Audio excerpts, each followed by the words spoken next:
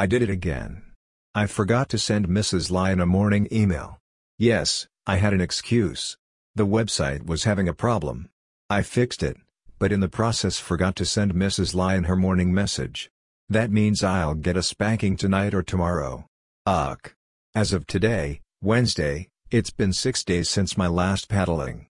I can't believe that I forgot again.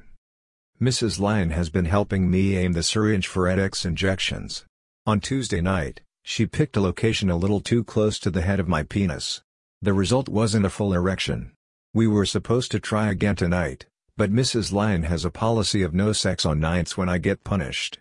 There's a chance that she's changed her mind about that. We did Edx and oral sex after my last spanking, and the result was a nice orgasm. Since I've had to use Trimix and now Edx, we've had to rethink the way we have sex.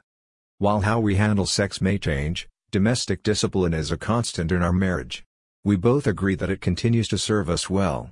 Mrs. Lyon is still not fully back in terms of her spankings. The last one was just 5 minutes, but her intensity and choice of tools were approaching the level she was operating at before we hit our disciplinary slump. I'm now required to make sure that she sets the timer to at least 10 minutes. I'm not looking forward to my punishment. Mrs. Lyon is back to her old self in terms of spanking.